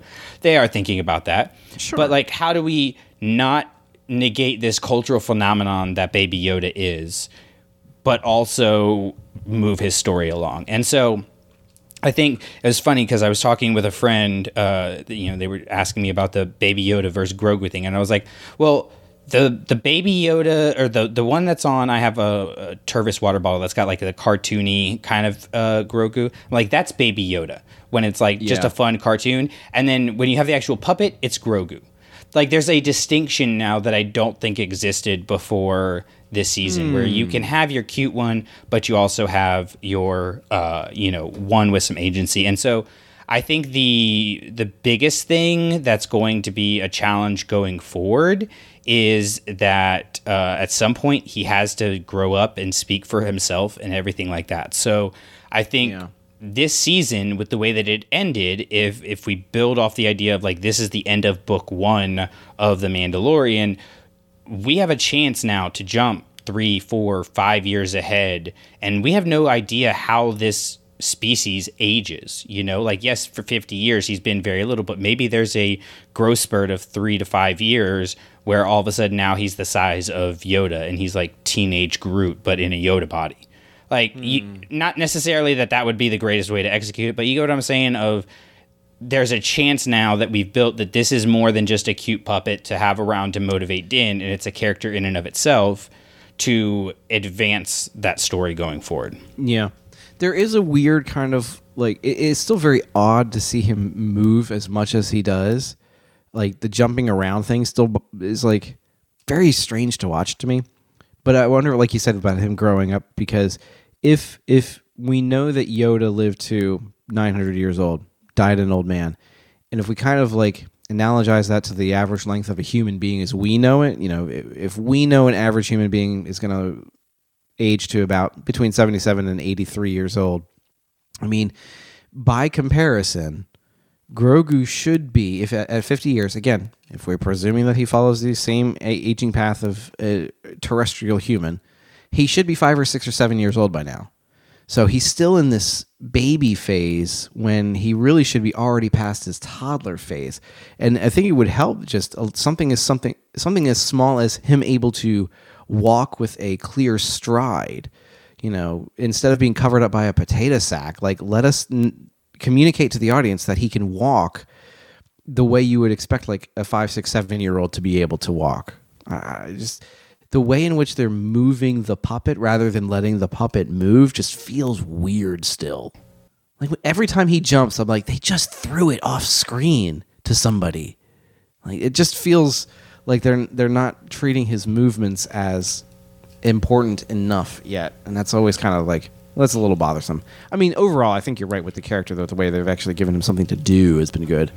Yeah, and I like seeing him, you know, like, finally get to save Din, and I like. Well, again, he's done it so many times now. It's like I did not enjoy seeing him fight the Mando kid though in that one episode. That was Yeah. weird. I wasn't wild about It wasn't about that. It felt like child abuse. A little bit. if we're being honest. But I think if you, I don't know if this is true for you, but for me, when he is getting backed down by the Praetorian guards and getting separated from Din, there was a moment where I really went, "Are they actually going to kill him?" Like, and I think that's because of how they built the character over the season. Like, it was a fleeting moment because I was like, "No, they're not going to kill Baby Yoda. They're not going to kill a baby." But on a the Disney fact show. that you had built him into this character that was not just a side character, you know, not just a porg where it's like, oh yeah, he's just to sell cute toys, and you made him a character who you could see sacrificing himself in a battle to save somebody that he loves, I think says a lot of what they did with the storytelling with him this season. Yeah, I'll give you that. I think it's good. All right, so what is your best thing about season 3 of The Mandalorian? So remember how we talked about how Mandalore as a planet was very confusing and uninspiring? Yes. We just talked about that about 10 minutes ago. Let us cast our minds to the wonders of Coruscant and how absolutely beautiful that planet is. Weird, it's scary, but there's something just... Everything that they're doing on Coruscant was really, really interesting to watch. Whether it was... Well, okay. Interesting to watch. Asterisk. We'll come back to the asterisk in a minute. But, like, you know, the flashback scene Grogu has to where he's escaping from the Jedi Temple and he's picked up by Keller and Beck at the top of the elevator sequence. So good. Everything looks great. The planet looks great. The temple looks great. It felt like the best version of Order 66 I've seen in a long time, and I am so sick and tired of seeing Order 66 that this was kind of, I think, the freshest of takes you could have on it. Like, it felt good, this particular one. But so we got to talk to the thing we haven't actually talked about yet, is the third episode. Because the Convert the episode name is The Convert, and this is the one that starts off with Din and Bo trying to flee Mandalore, being pursued by Imperial starfighters, and then it cuts to the longest interlude I have ever seen in my life. I don't really care about the storytelling at the moment and what the story was trying to tell. I just wanted to think about and focus on how amazing the rest of it looked. Like the operatic scene where Parshing is giving his kind of explanation of what he'd been up to and what he's looking forward to do was just a wonder to watch. The whole idea of an amnesty program where ex-Imperials could find safe havens right at the heart of the New Republic in order to contribute to its collective good is really fascinating. Like, that's an interesting idea. And then even the cubicles that they work in, we've kind of spent some time in Andor watching, I think it was Serial Karn, right? As he goes and tries to get a day job. And looking at the difference between those two things is fascinating. We get the New Republic military offices. We get a lot of stuff that tells us a lot about the planet of Coruscant. And it's so interesting to see everything that goes on in that world. This is it's the complete opposite of Mandalore. We get a cohesive picture of what this planet is and its role in the story. You know, it's the home to the Jedi, and it watched them fail. It was the home to the Empire for a while and watched it die. It's home to the New Republic. It was home to Dr. Parshing. This whole season 3 has been all about home and how Mandalorians are going to go back to their own. But there's something about not the government, but the galaxy's home planet, really, of Coruscant. And I love that it's getting some time to shine in this show. It's just so much fun to watch. And one thing that stood out was really interesting to kind of think about for more than the 30 seconds that the show gives it. When Din goes back to Navarro and brings the whole Mandalorian crew with him, like all the ships, and Grief Karga walks out to meet him, he says, "I brought this for you as a gift. It's, some kind of Coruscant spirits. He came all the way from Coruscant." And if you think about that for a second, like, nothing grows on Coruscant. So this had to be a very special thing. There's no soil. There's no natural landmass left for Coruscant. The whole planet, except for tiny little bits of the ice caps, has been completely turned into machinery or concrete or steel. And so to have something that's real and natural and organic, presuming, to come from Coruscant like that is really a true gesture that I think Cargo is trying to make there. And the show skips right over it. And it's fine to do because it doesn't really matter. But Coruscant really got some time to shine in the spotlight this year. And I'm there for it, man. I was all about it. And I mean, you were spot on. It looks so good. It just visually looks awesome. And again, not the greatest tools to describe it, but what do you think? Well, no, but I think when we're comparing it to the prequels, right? Because that's where we see it the most. Like those movies are the CGI in those is still really good. I think it holds up, but holding up and holding a candle to what we have now are not necessarily the same thing. And I really, it's gotten a focus more in the television series. We got time with it on Andor, we got time with it in Kenobi, we got time with it here. I know a lot of people had issues with, we went off on this Pershing episode that could have, been a short 5-minute, 10-minute side plot in another episode. I loved it. I loved everything about it. I really loved the whole episode. It was a lot of fun. Like, I was really questioning the whole time whether Elias Kane was a traitor or not, a spy or not. I was fascinated by how Pershing was just so apprehensive to follow, but he just knew he needed to. Like that curiosity where you just have to poke the bear was really compelling to me. The whole thing just worked really well. The going to see the top of the mountain, which I don't know if you remember this, we also see cool. in Light of the Jedi. That was pretty cool. So it was just that was fun. It was nice to have, like, you talked about the visual connection and everything like that, but it's nice to just have the connections that allows to other stories, to Light of the Jedi. Keller and Beck's character in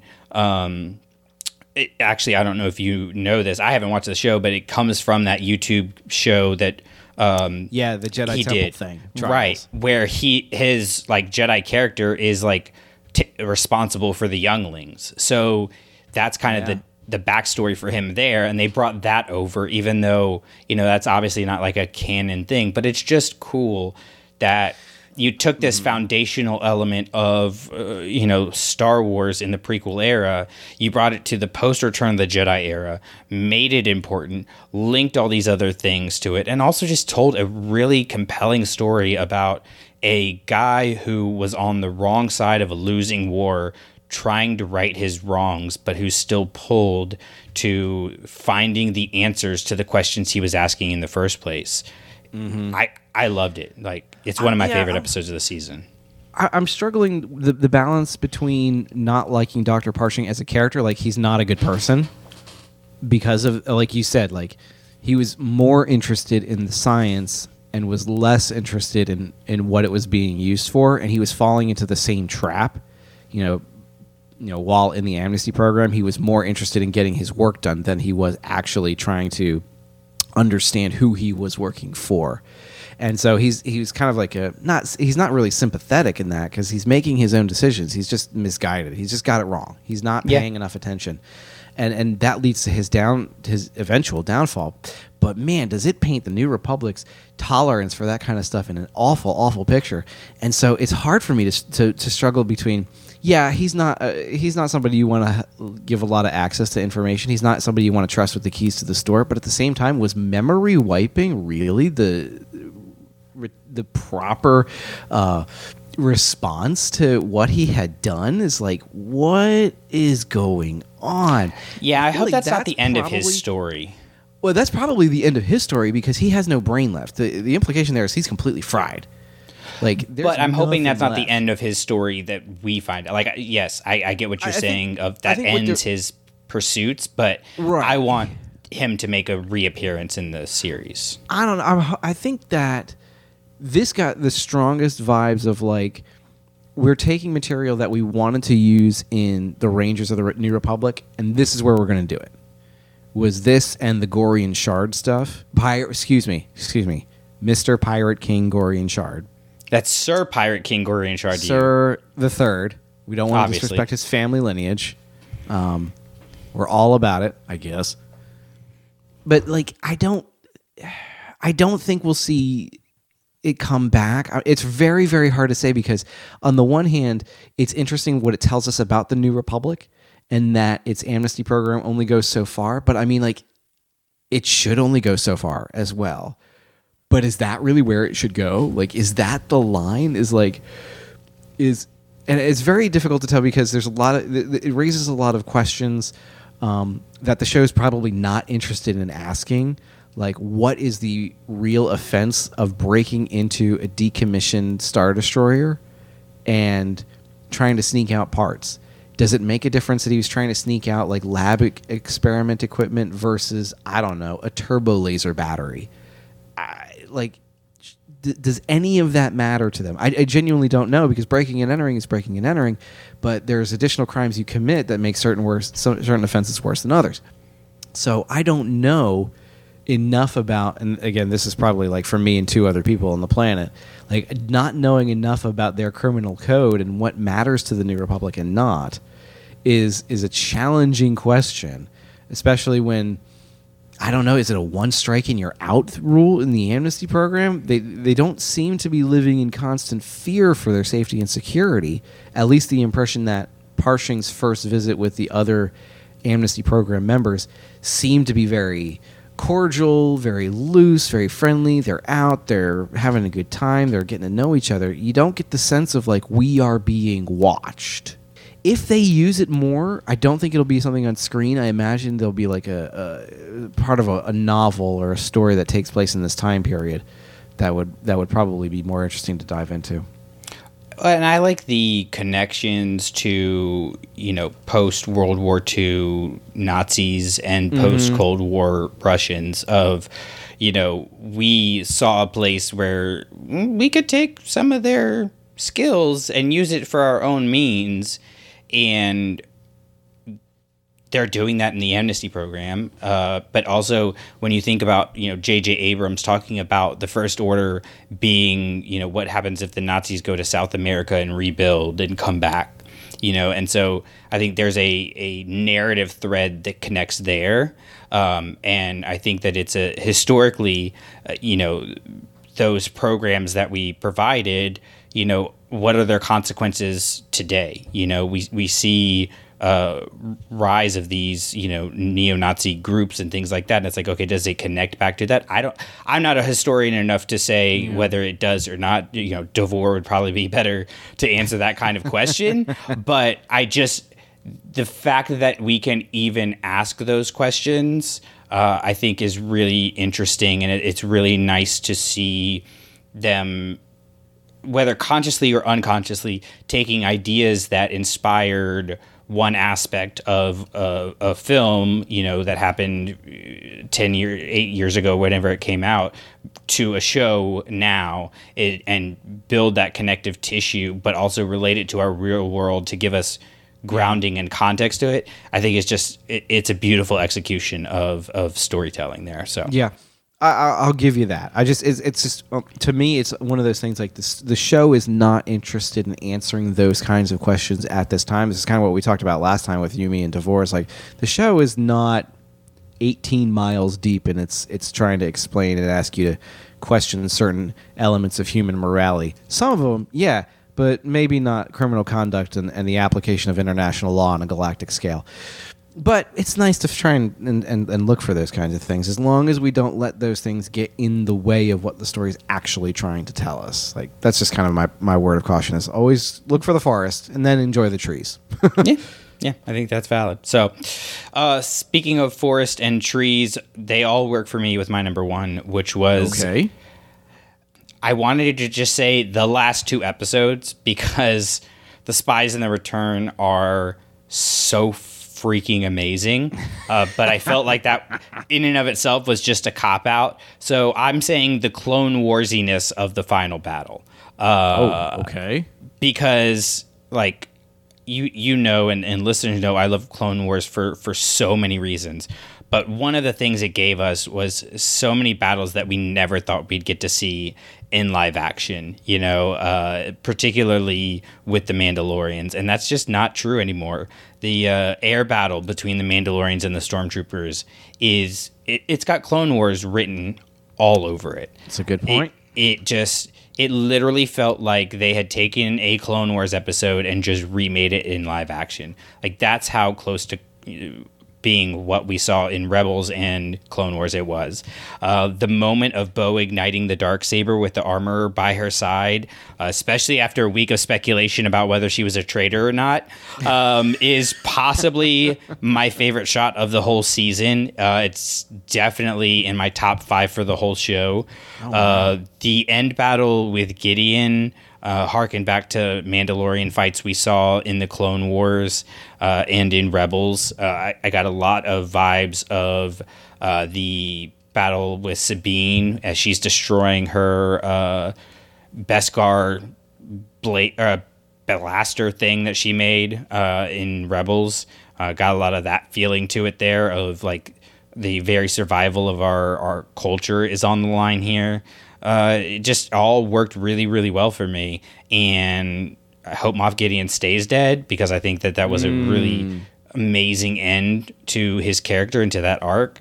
The shot of Grogu holding back the fire as he protects his mom and dad, fantastic. Love that. And just really, I like seeing Dave Filoni's influence coming over from the Clone Wars into what the Mandalorian is going to be like. Yes, he didn't direct these episodes, but you know, his hand is in all of these things. Favreau's hand is in all of these things, and they came from Clone Wars and they came from Rebels, and so it's nice to see that that's coming forward, so that when we get this culminating movie and we look at all of the story of the Mandalorians as a whole, it's going to feel like one complete narrative. And to me, the way that it was shot, the action in and of itself, the story that they told through it, all of it worked on every single level.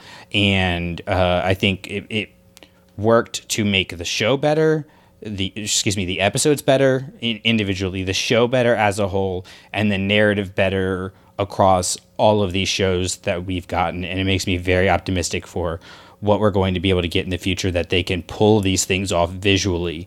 And it feels, there's not a moment where it feels like, hey, I'm watching a bunch of CGI characters. Not once. And that's even an interesting idea. Yeah. Even in, you know, like I went and watched Guardians of the Galaxy 3 today. There are moments in there where you go, that's a CGI character, and you can't unsee that it's a CGI character. Interesting. Here, there's not a single moment of that happening.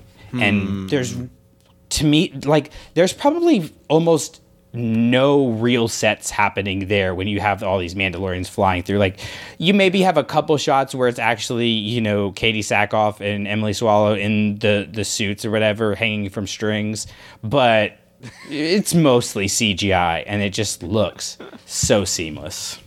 I'll give you that. It does look really good.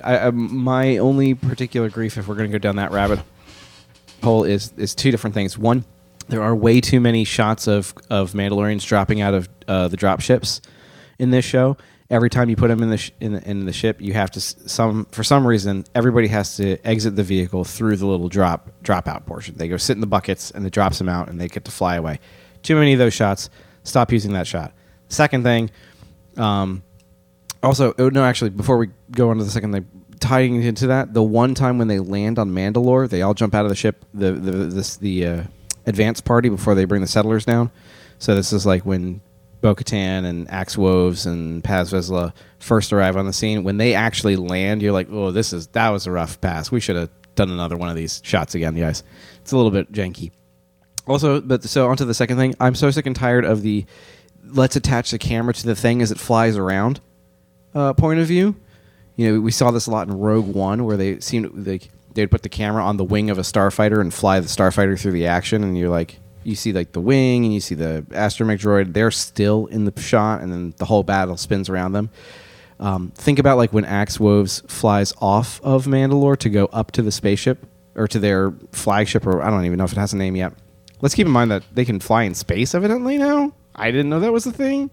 But like the shot of him flying through the clouds where you can clearly tell it's the shot where there's a pole strapped to his back that goes in front of his head and the camera's mounted on the front of his head. So his helmet is huge and his body is kind of slightly wiggling behind him as he flies. Like, we don't need any more of those, guys. We're done with that camera shot. Can we just retire that, please? Do you have any other honorable mentions or last parting thoughts as we bid adieu to season 3? I mean, God, there's so much good stuff in this season. This was a really hard list to make, honestly. So I kind of I didn't get too critical with it. I went with my gut. The one that just stands out to me is Ahmed Best making his return as Kelleran Beck. That was very satisfying. Shocking, very cool. It was satisfying in so many ways. It was really nice to not have it be somebody that we already knew come save Grogu. Like, I hated the idea of it being Anakin coming. I know people had thrown that out. That would have been terrible. How would that work? Yeah, people were like, oh, he had a moment of empathy for Grogu and let him go. And he murdered kids in the council chamber. We are in agreement. The internet is not dumb. What is wrong with these people? I didn't want it to be like Obi-Wan had a quick 5-minute side mission over here. Gosh. Like, I didn't want anything like that. And this might shock you, I think it would have been a terrible idea to even have Ahsoka come in and do it. Like, it needed to be somebody that we weren't familiar with, but that we as a fandom would be invested in. And with, Ahmed Best and his admissions of how, his treatment after the prequels affected him mentally and things like that, and the fandom really readopting him, I guess, and, people of the prequel generation who were kids then really saying, like, we weren't the ones that hated you. Like, we appreciate what you did for the story and everything like that. And even if, I know a lot of people still don't like Jar Jar, and that's totally valid, but the fact that they've been able to grow and say, we respect you as a human being, and then him wanting to come back. Isn't that sad that that's the bar? Then him wanting to come back. That's what I was thinking of. Yeah. And to do so in such a big way to answer a question that we had been asking for so long, I think was really great. And I think it sets up in the future where if you want to tell stories with Kelleran and Grogu together, you can, but you don't have to. It's satisfying as is.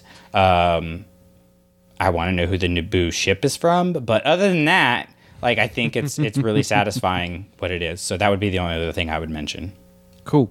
We already kind of went through a lot of my honorable mentions. The one thing that stuck out to me is that Din refers to his ship as the N1 Starfighter. Like, he has to get back to the N1. He doesn't give it a name.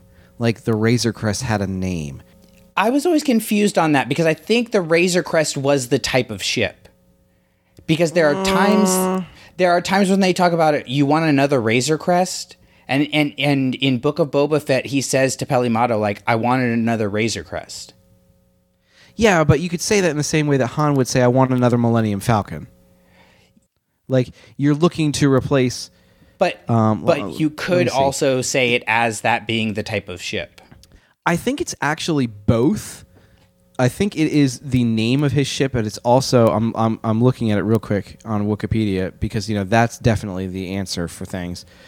The Razor Crest was an ST-70 class Razor Crest M111 assault ship. So it is both the name and the model. What if he goes High Republic route and names his ship after himself, like Lorna D? And so it's just, I got to get back to the Din Djarin. The what? And Grogu's just over there shaking his head. He's got his little puppet head in his hands. Din is the last person to know he's in a Star Wars movie. He has no idea what happens in Star Wars, so it is not unreasonable. He could name it both the N1 and after himself.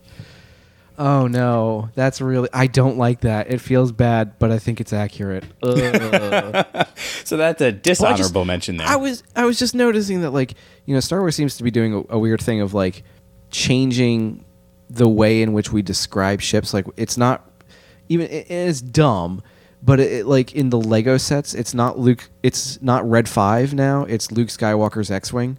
Yeah. And it's just kind of a and I know the thing with Slave One, we don't call it Slave One anymore. We call it Boba Fett's starship. And I think that is a fair trade to make. I just don't understand why we're doing it for the other things, but for the lack of creativity of the naming conventions of their pilots. And that would fit squarely in the column for Din, who has no idea how things work.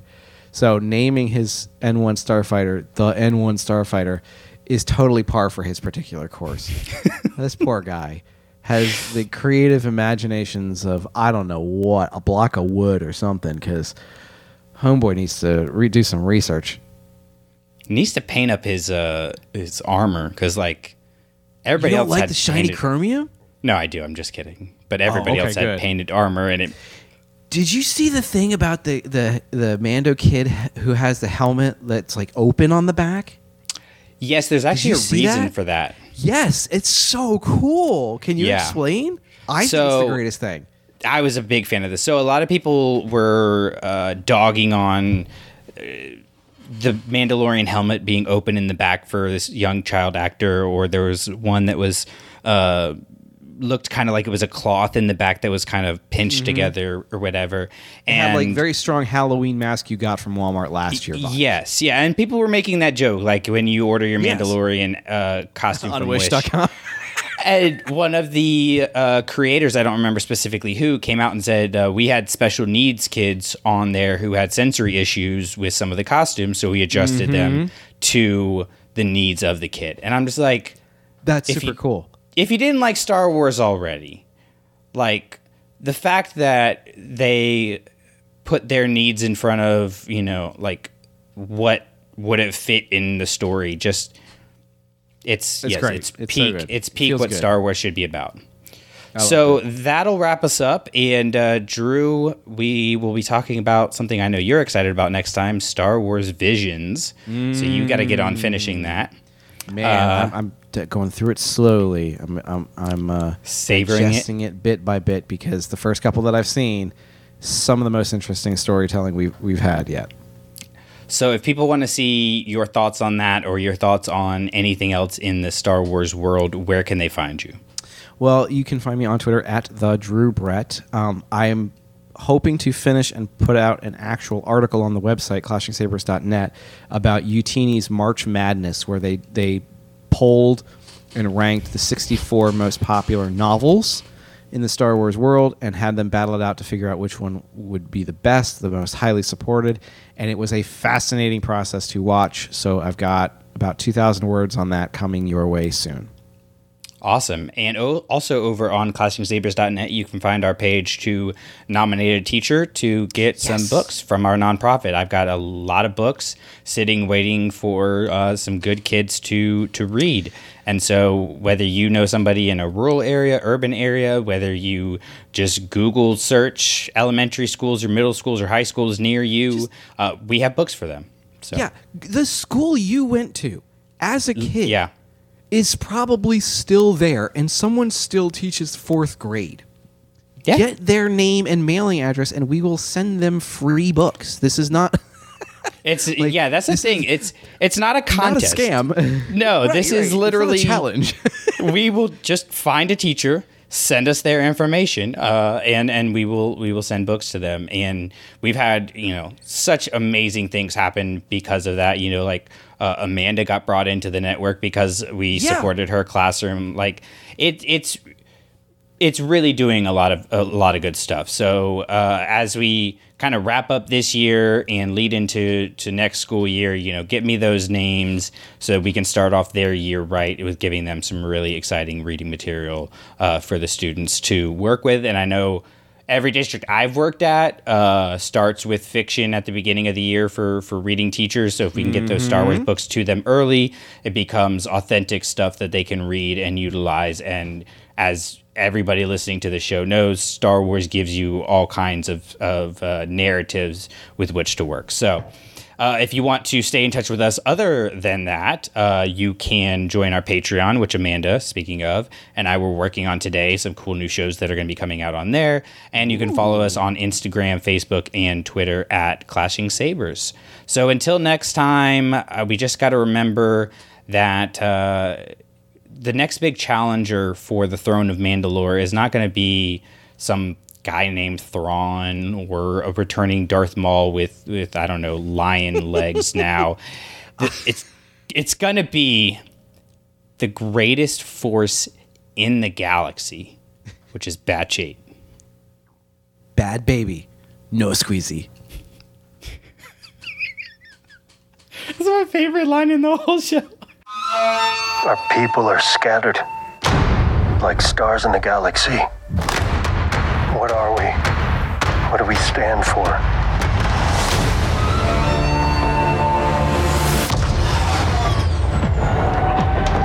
Being a Mandalorian is not just learning about how to fight. You also have to know how to navigate the galaxy. That way, you'll never be lost.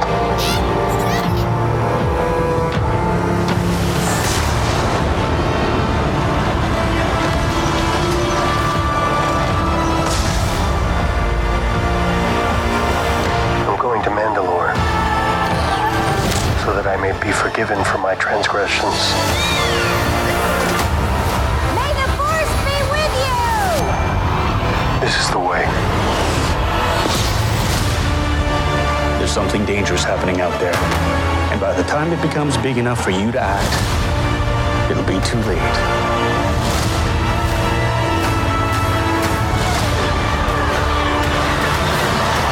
Hang on, kid.